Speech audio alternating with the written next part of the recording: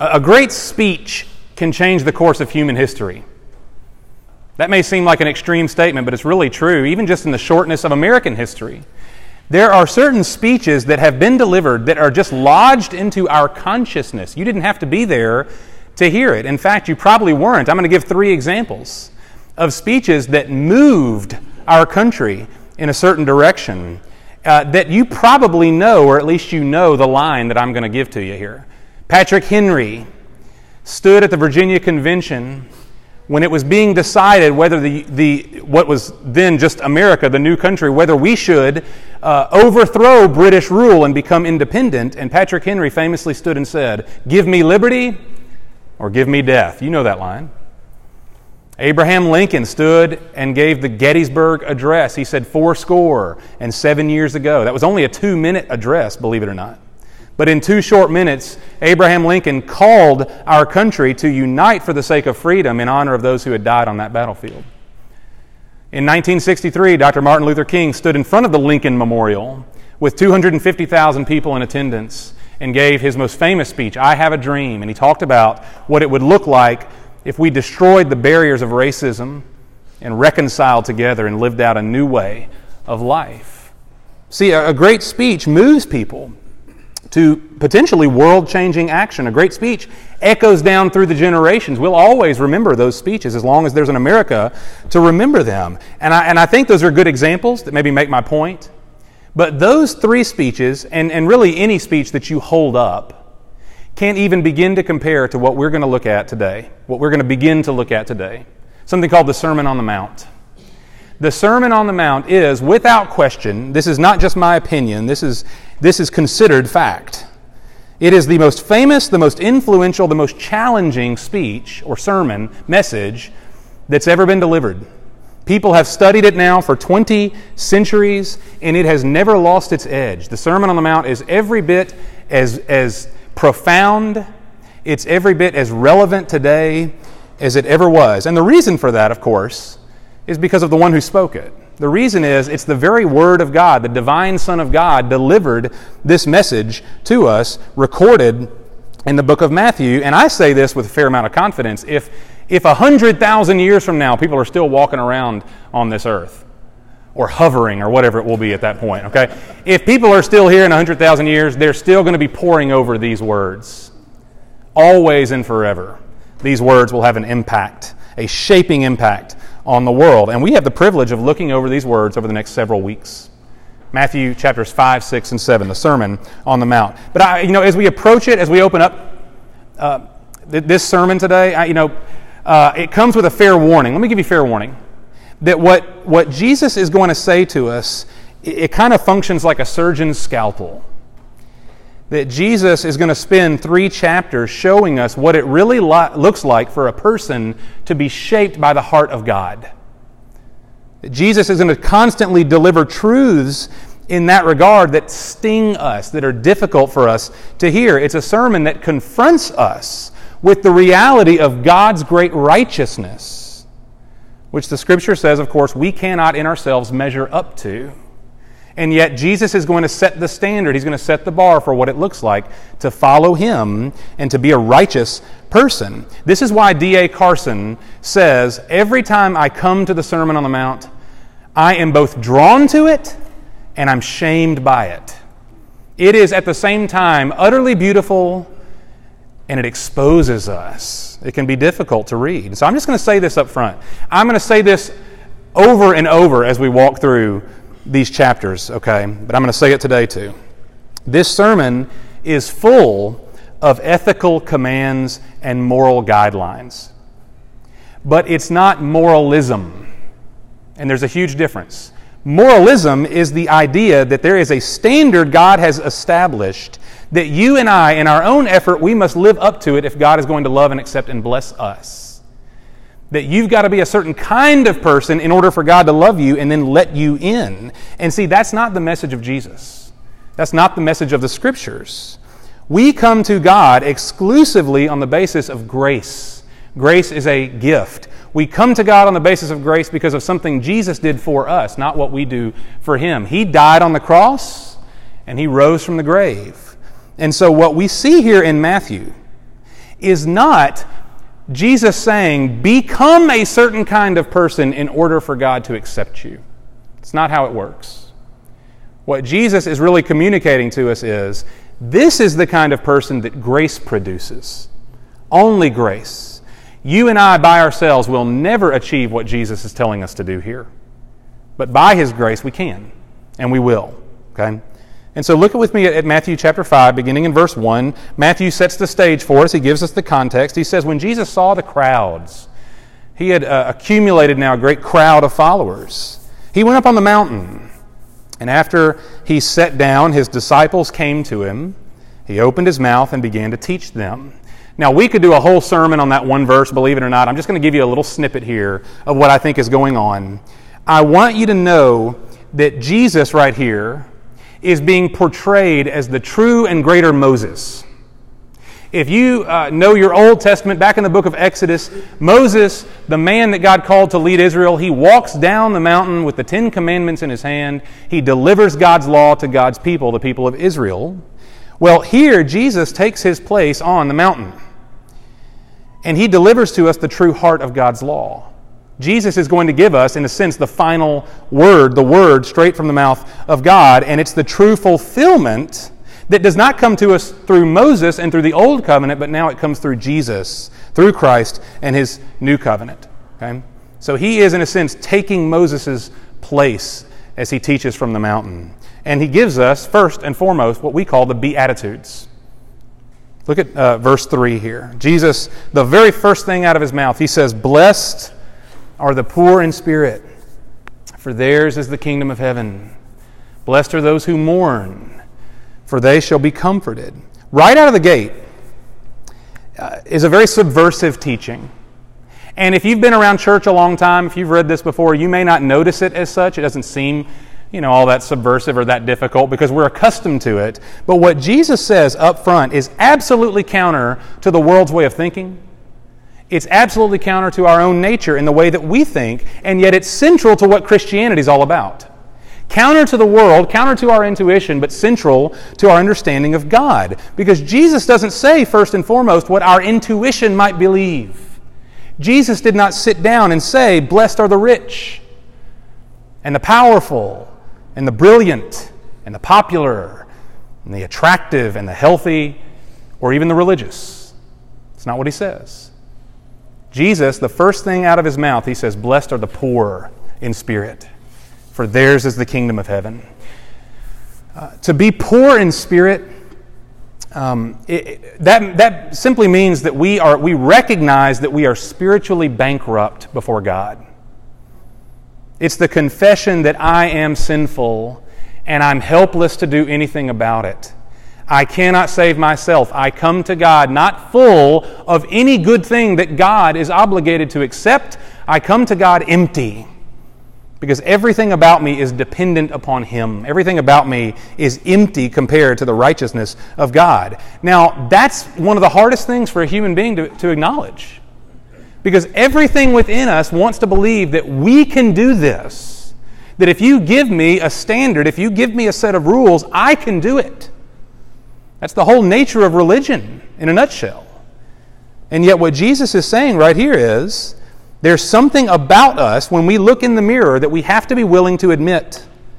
That we are empty before God, that there is something about God's righteousness that is so pure, so holy, so other, that we can't possibly measure up, even if we spend our entire lives trying to do it. And so we come to Him poor, if we're willing to be honest. And in that case, we actually are open, empty to receive.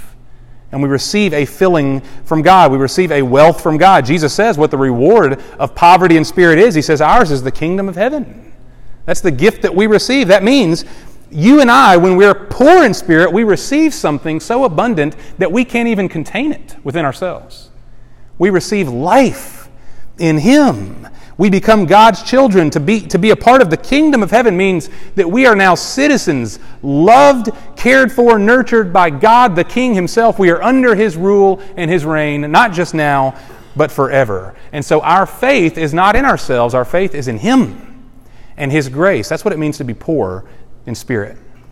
And then connected to that, I believe, is the second beatitude. Jesus says, blessed are those who mourn, for they shall be comforted. Now, I see there a connection between the first and two, the first and second there, that God is not proclaiming blessing over those who mourn generally, although there's some truth for sure in that. But I think what Jesus is getting at here, blessed are you if you mourn over your poverty of spirit.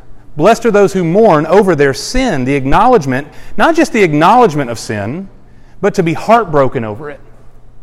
Jesus is saying, blessed are you when you grieve the reality of sin, the sin that you see in yourself, but also the destructiveness of sin that we see in the world. That we recognize what this world was created to be, and yet now what now it has become as a result of the curse of sin. And that ought to create in us a mourning, a grieving, a weeping. We look at the goodness of God's creation and how sin has absolutely tarnished it, and it should ache us. It should bring us to a place that we mourn it. And the promise, of course, is for those who mourn sin will be comforted. See, that's the good news. This comfort is not a promise that Jesus will just come and kind of comfort you temporarily. There is a temporary, an earthly comfort that we receive from Christ, but see, this is more than that. Remember, if it's tied into the first beatitude, blessed are the poor in spirit, for theirs is the kingdom of heaven. That's an eternal comfort. Blessed are those who mourn, for you will be comforted. That's an eternal reality. That there is ultimately God making a new heavens and a new earth, the Bible promises us. Unstained by sin, not just our own, but the effects of sin altogether. A place where righteousness dwells, a place where Revelation says all things are made new. A place where there is no more weeping or pain or sin or death forevermore. Does that sound comforting? If we mourn over sin, as we should, there's a comfort that we hold on to, a comfort that awaits us, that God promises for those who grieve it. And so let me just say this before we move on. If we somehow miss or skip these first two beatitudes, poverty of spirit and mourning over sin, then we really end up missing everything altogether. And I say that confidently, that every good thing Jesus is going to tell us from here on out is good. It came from His mouth, but it does us no good. Because the only way we access this kind of life that He's calling us into is by acknowledging and weeping over our sin, our lostness, so that we might receive His grace in its place. And so if we miss these right here, then we miss the whole thing. We at best will become a people who try very, very hard to be religious and good, but ultimately there's a target we can never hit. Because the righteousness of God is something foreign to us. It must be given to us from outside of ourselves, and we've got to be poor in order to receive it. Does that make sense? So if we miss these, we miss everything. It's only by His strength that we receive what we desperately need as weak and needy people. Now, the next several Beatitudes I'm going to break them down a little differently just for the sake of being linear. Because what Jesus is about to do, He's going to give us some blessings that come from our relationship with people and blessings that show up in our relationship with God. Okay? And so I'm going to break these down. They really work out in terms of verses odd and even. So I want you to look at verses 5, 7, and 9 with me. How Jesus tells us our hearts ought to be toward people. 5, 7, and 9. He says, blessed are the gentle, your Bible may say meek, for they shall inherit the earth. Verse 7, blessed are the merciful, for they shall receive mercy. And then 9, blessed are the peacemakers, for they shall be called sons of God. Do you know anybody like this? I hope you do. I hope you know somebody that when you picture their face, you see a humble, meek, gentle, merciful, peacemaking person. We all need people like that in our lives and in our midst. And the truth is, you don't have to probably stretch your imagination to think of a person like that. If you know one, then that person stands out. You uphold them as unique in this world, and the world doesn't really know what to do with people like this, what Jesus has just told us in these 3 verses. These kind of people are hard to figure out because they are unconcerned with self-advancement. They are concerned primarily with the good of other people, with the advancement of others, even if it means advancing beyond themselves. They truly care about the good of the other person more than they care about their own wants and needs. They don't demean others. They don't gossip. They're not mean on the internet. Can I get an amen? They don't demean. They don't hold grudges. They don't refuse to forgive. They're merciful. When someone suffers and struggles, their heart breaks for them and they lend a hand. This is the kind of person Jesus is talking about. Now, don't you want to be this kind of person? I mean, don't you want to be more this way? I do. But let me say, what Jesus is saying comes with a risk. And I want us to really feel the weight of this. When Jesus says, blessed are the meek, the humble, the gentle, blessed are the merciful, blessed are those who seek to make peace between others. The risk that comes with being that kind of person, you probably know it, it's the risk of being stepped on. It's the risk in this world of being walked over, of being left out, of being pushed aside. Because see, this is what Jesus is talking about here. This is not how the world works. This is not what you do if you want to get ahead. This is not how you get popular. This is not how big business succeeds. It is not by being this kind of person. And so the risk is that when we approach these beatitudes here of how we treat other people, that we have to acknowledge that what we probably feel in our own hearts, at least to some degree, is counter to this. All of us may agree, we nod our heads, say, yes, these are the virtues, these are the things that I want to be. This is the way my grandmother was, I want to be more like her, perhaps. But see, if I can stand up here and say, I want to be like verses 5, 7, and 9, I can say it with credibility. I do want it, but my heart betrays me in it. Because I know my own heart. I want to be popular. I want to be liked. I want to be accepted. I'm tempted to cut corners in order for that to happen. I'm tempted to say on a Sunday morning what maybe you'd like to hear if it meant that you would like me more. And I can go on and on. That there's a desire in my heart that what Jesus says is wonderful, but I don't necessarily want it because of the risk that's associated with it. So how do we become this kind of person? It's not a switch that you can flip. And be encouraged in that, okay? It's not something that you can just wake up tomorrow morning and I'm going to be meek, merciful, and a peacemaker. Okay? It's something that has to be developed at the heart level. And it comes, again, I'm going to say this again, it comes from being poor in spirit. Because what Jesus is calling us to, these are the qualities that made him who he was when he walked the earth. And it's something that we've got to draw on from him. It's not something we produce in our own intellect or in our own intuition. And so if a person is poor in spirit, that means, listen, we are not entitled to power. We're not entitled to having control over other people. That we don't live our lives chasing popularity. We don't look down on people who have less than us. But rather we esteem them just like we ought to esteem anyone that we come into contact with, because it's not about our self-advancement, it's about theirs. It's about their advancement. We want to bless them. And see, that doesn't happen overnight. And so we recognize this. Everything Jesus is telling us, he's not saying to you and me, Kyle, be nice. We don't summarize the Beatitudes that way. I might be tempted to. It's easier. It's not be nice. It's be utterly different according to the heart of God. And that's something that we've got to beg for, to cry out for, if we want to become this way.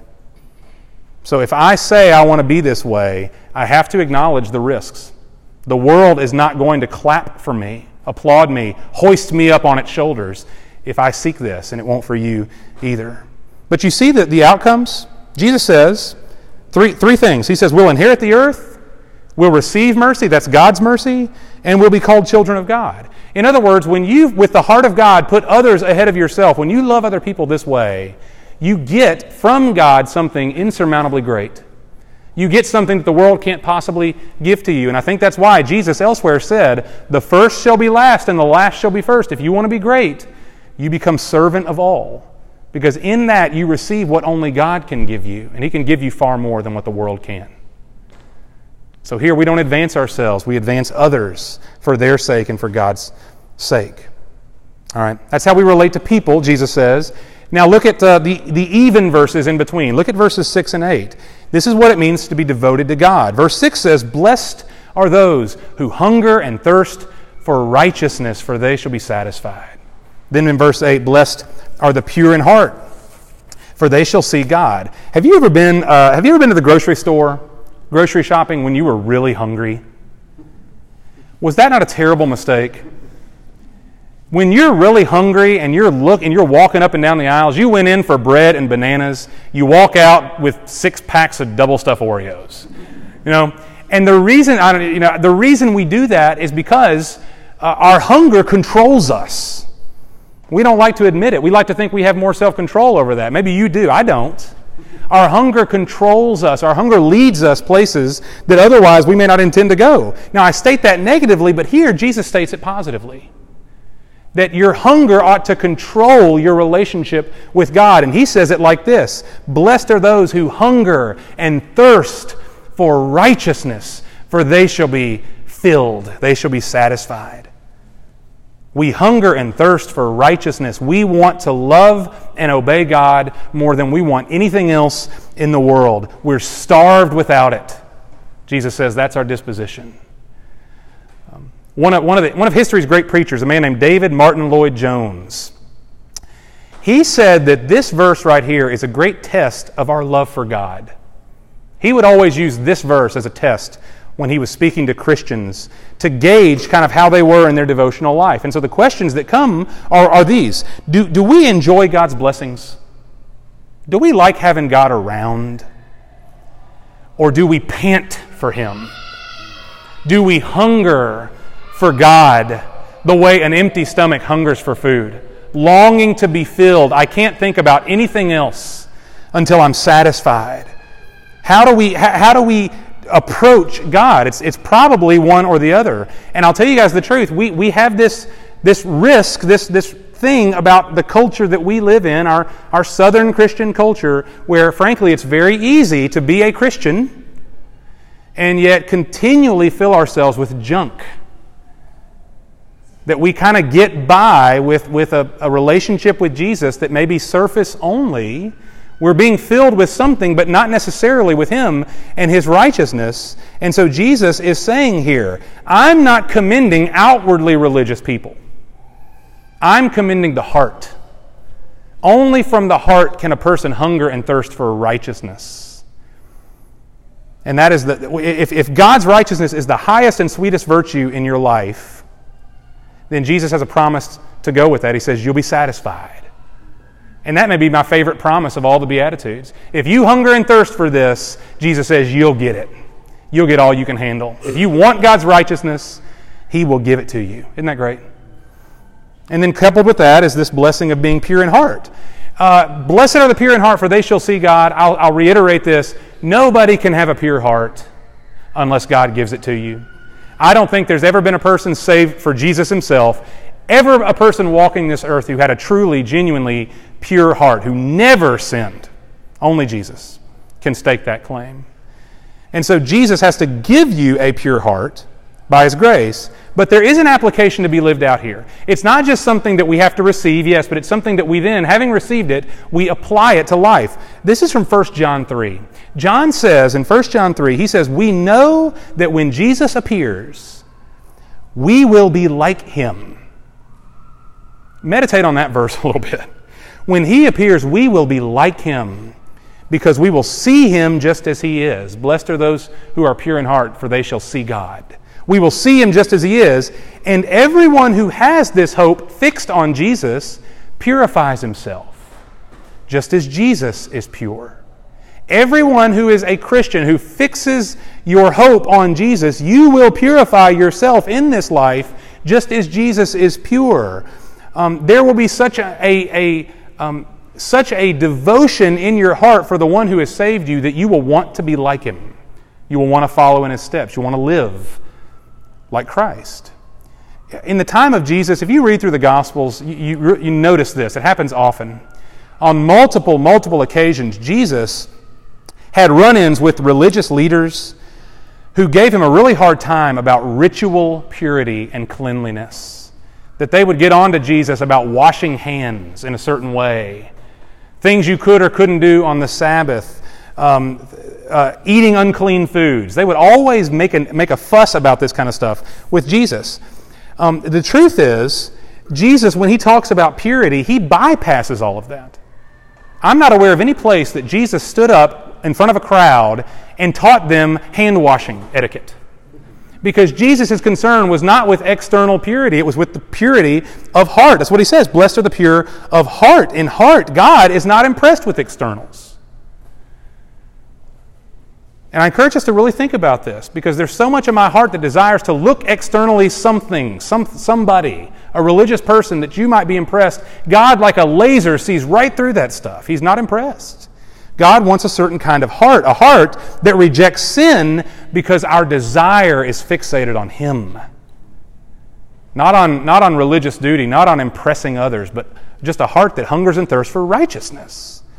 And that develops in us a pure heart, a heart that pursues Jesus because He is pure. Now, here's the thing, and what we've been told up to this point. If you actually live like this, having received His grace, now motivated, empowered by the Spirit to do this. I said this a minute ago, the world is not going to applaud you for this. Generally, there may be some agreement that it's better to be humble than prideful, sure. But if you're going to walk after the Lord Jesus like this, the world is not going to appreciate you as we might hope that it would. And Jesus has a word for that. The truth is, if we're willing to look beyond ourselves, the Christians who have walked on this earth over 2,000 years have primarily been mocked and marginalized, not celebrated. That we have a unique place in this free democratic society. We have a freedom of religion, and we praise God for that. But what we experience is not the norm in the world today, and it's certainly not the norm throughout Christian history. If you're going to walk after Jesus, you're going to suffer as a result, and Jesus has a word for us in that, verse 10. He says, blessed are those who have been persecuted for the sake of righteousness, for theirs is the kingdom of heaven.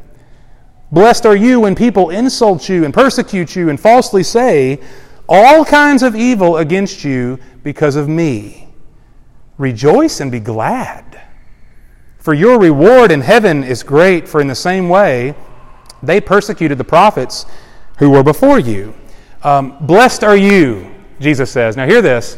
Blessed are you if for my sake, Jesus says, you are mocked, scorned, rejected, left out, hated, laughed at, lied about, turned against, bullied, beat up, fired, blacklisted, stolen from, imprisoned, or even killed. You're blessed.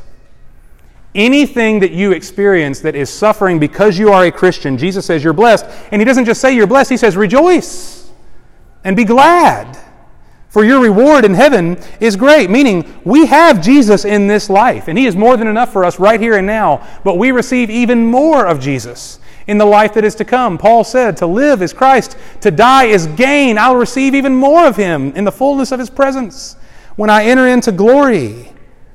And therefore, there is a life, a joy that can actually bubble up over into our hearts, even in the midst of pain and persecution and suffering and being marginalized. That no matter what happens to us, we can have an impervious joy, a joy that can't be manipulated, it can't be manufactured, it can't be faked. It's not a fake joy, okay? It's real. Because it comes from Jesus Himself. If we are so, you think back through these Beatitudes, if we're poor in spirit, and we know that we're a product of grace, if we're the kind of person who's humble and we don't seek our own self-advancement, if we're the kind of person who just hungers and thirsts for God above all things, then even if life turns against us, even if our circumstances turn sour, even if people hate us for our faith, we can have a joy because we've got so much of Christ bubbling over within us. That suffering would even be considered a blessing. The apostles, when they suffered, they left out of their suffering like doing cartwheels. They couldn't believe they'd be considered worthy to suffer for Jesus. They were overjoyed. And that may seem like such a foreign concept to us, but it's true. It's possible when all these other realities are at play. The Beatitudes. We've looked here at 12 verses. And you may have noticed this, Jesus hasn't given us any commands yet. The closest thing we get to a command is right there at the end. He says, rejoice and be glad. That's a command. But there are no moral commands given in the Beatitudes. He simply proclaims blessing. over the reality of what God desires our hearts to be. This is the kind of person God delights in, the kind of person God wants you to become. He created you for this. No commands have come into play yet, and yet I know, probably for you, because it is for me, it's heavy, isn't it? This is heavy stuff. He hadn't really told us what to do. But when we hold these words up, when I hold up the Sermon on the Mount to my face like a mirror, it exposes me. It's heavy. I don't measure up. Every single thing that Jesus has mentioned, at best, I'm ticking off like the bottom rung of the ladder. I'm a little bit maybe that way, but not enough. I want to be more, right? It's exposing. Some of us don't feel like we're on the ladder at all in these areas. And so that's why we've got to recognize Jesus' purpose in the Sermon on the Mount. I mentioned this a minute ago. This is not moralism. This is not Jesus laying out a new rule book for us that if we'll follow these things, God will accept us. We're meant to feel the weight of this, but for a different reason. Years ago, 30, 40 years ago now, there was an English professor at Texas A&M University. She developed a project for her students where she gave them the Sermon on the Mount as an essay. They had to read it and then write a response paper to it, how'd they feel about it. Now, a lot of the students in her class had never read the Sermon on the Mount. They were not familiar with it. Some of them had never heard of it. And so they did the project, they fulfilled the assignment, and the response paper she got back always made her chuckle. They were interesting to her. And it might be, for us, what we would expect. Here's how the responses tended to go. I did not like the essay titled The Sermon on the Mount. It made me feel very guilty. It was no fun. No one can be expected to live like this. That's what our students wrote. And those responses are totally reasonable, aren't they? I mean, if you take what Jesus said at face value, especially if you're not a follower of Jesus, you take what he says at face value, my goodness, nobody can do this. It may be a very noble enterprise, this great message that he delivered, but who could be expected to live this way? It takes all the fun out of life. That's what one of her students wrote to her. And see, here's the truth. If Jesus were simply giving us moral guidelines on how to be better, more religious people, then we would all come to the Sermon on the Mount in the same way. We would come to it and say, no one can do this. The Sermon on the Mount, if you come to it as a moral framework for life, it will crush you. It crushes everybody in its path. Because Jesus is explaining to us the righteousness of God and what the righteousness of God requires of us, and there's not a person on this earth, save for Jesus, who could ever fulfill it. It crushes the kind of person who tries to use it as a moral framework for life. But see, here's the magic. Here's the secret of the Sermon on the Mount. It's not just in the words that were spoken, but it's in who spoke them. And I want you to hear me when I say that. The beauty of the Sermon on the Mount is not just in the words spoken to us, written down on the page. It's in the person who spoke them. It's Jesus himself. That Jesus calls us to a certain way of life. And he didn't just drop the microphone and walk away and wish us good luck. Jesus himself fulfilled this way of life and then laid down his life so that the righteousness of God may be declared upon us, may be given to us. I quoted a minute ago Martin Lloyd-Jones. I'm going to quote him again. He said this, when we come to the Sermon on the Mount, after reading Matthew 5, 6, and 7, our response should not be, how inspiring. Our response should be, God save me. I can't do it. And so does Jesus expect us to live this way? Absolutely he does. But we can only become these kind of people if the very one who spoke these words fulfilled these words for us. And when Jesus spread out his arms on that cross, when he gave himself to be nailed down and crucified, he did it as the perfect man, the perfect embodiment of all of God's righteousness that God requires for humanity. Jesus fulfilled it, and through his death and resurrection, he now gives it to you. It's a gift that our lives might be shaped accordingly, but we can't do it the other way around. You can't become this kind of person. And so our hope today, I'm going to say it for like the 9th time, okay, because I need to hear it. Our hope is not in being good enough for Jesus.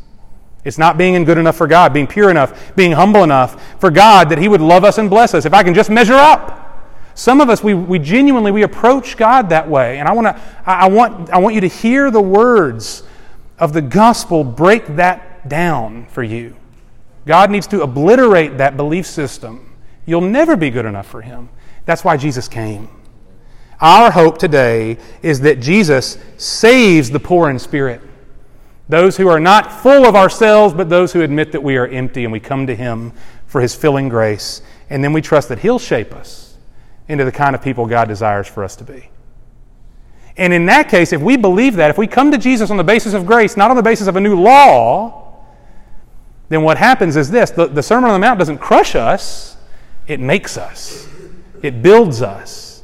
Because it's being achieved by the very power of God's Spirit within those who believe. Now, I mentioned this at the very beginning, these great speeches throughout American history. You know, all of those guys that I mentioned, Patrick Henry, Abraham Lincoln, Martin Luther King, they weren't just passionate orators. They were willing to die for what they believed in. 2 of them did. I was going to say all 3. I actually Wikipedia'd it last night. Patrick Henry died of a stomach ailment. Okay, so he doesn't count. But he was at least willing to say, give me liberty or give me death. Can't fault him for that. These guys were willing to lay it down for their cause. It wasn't just words for them. And you know, the same goes for Jesus, but even beyond that. See, Jesus was willing to lay down His life. He certainly did, but not for a cause. Not for a cause. Not for a better way to live life. He laid down His life for you. That in all the places where we fall short, where we see our emptiness and my own misery at falling short of these wonderful virtues, I look to the cross, not to the law, where Jesus laid down His life so that I might be forgiven and that He might produce this kind of life in what is now a full person, not full of me, but full of Him. That's what it is to be a Christian. And my need, as I stand here right now, I need to pray that God would make it so. That He would not just give me His grace for salvation, but that He would give me His grace to be a changed man whose heart is shaped like the heart of God. Let's pray.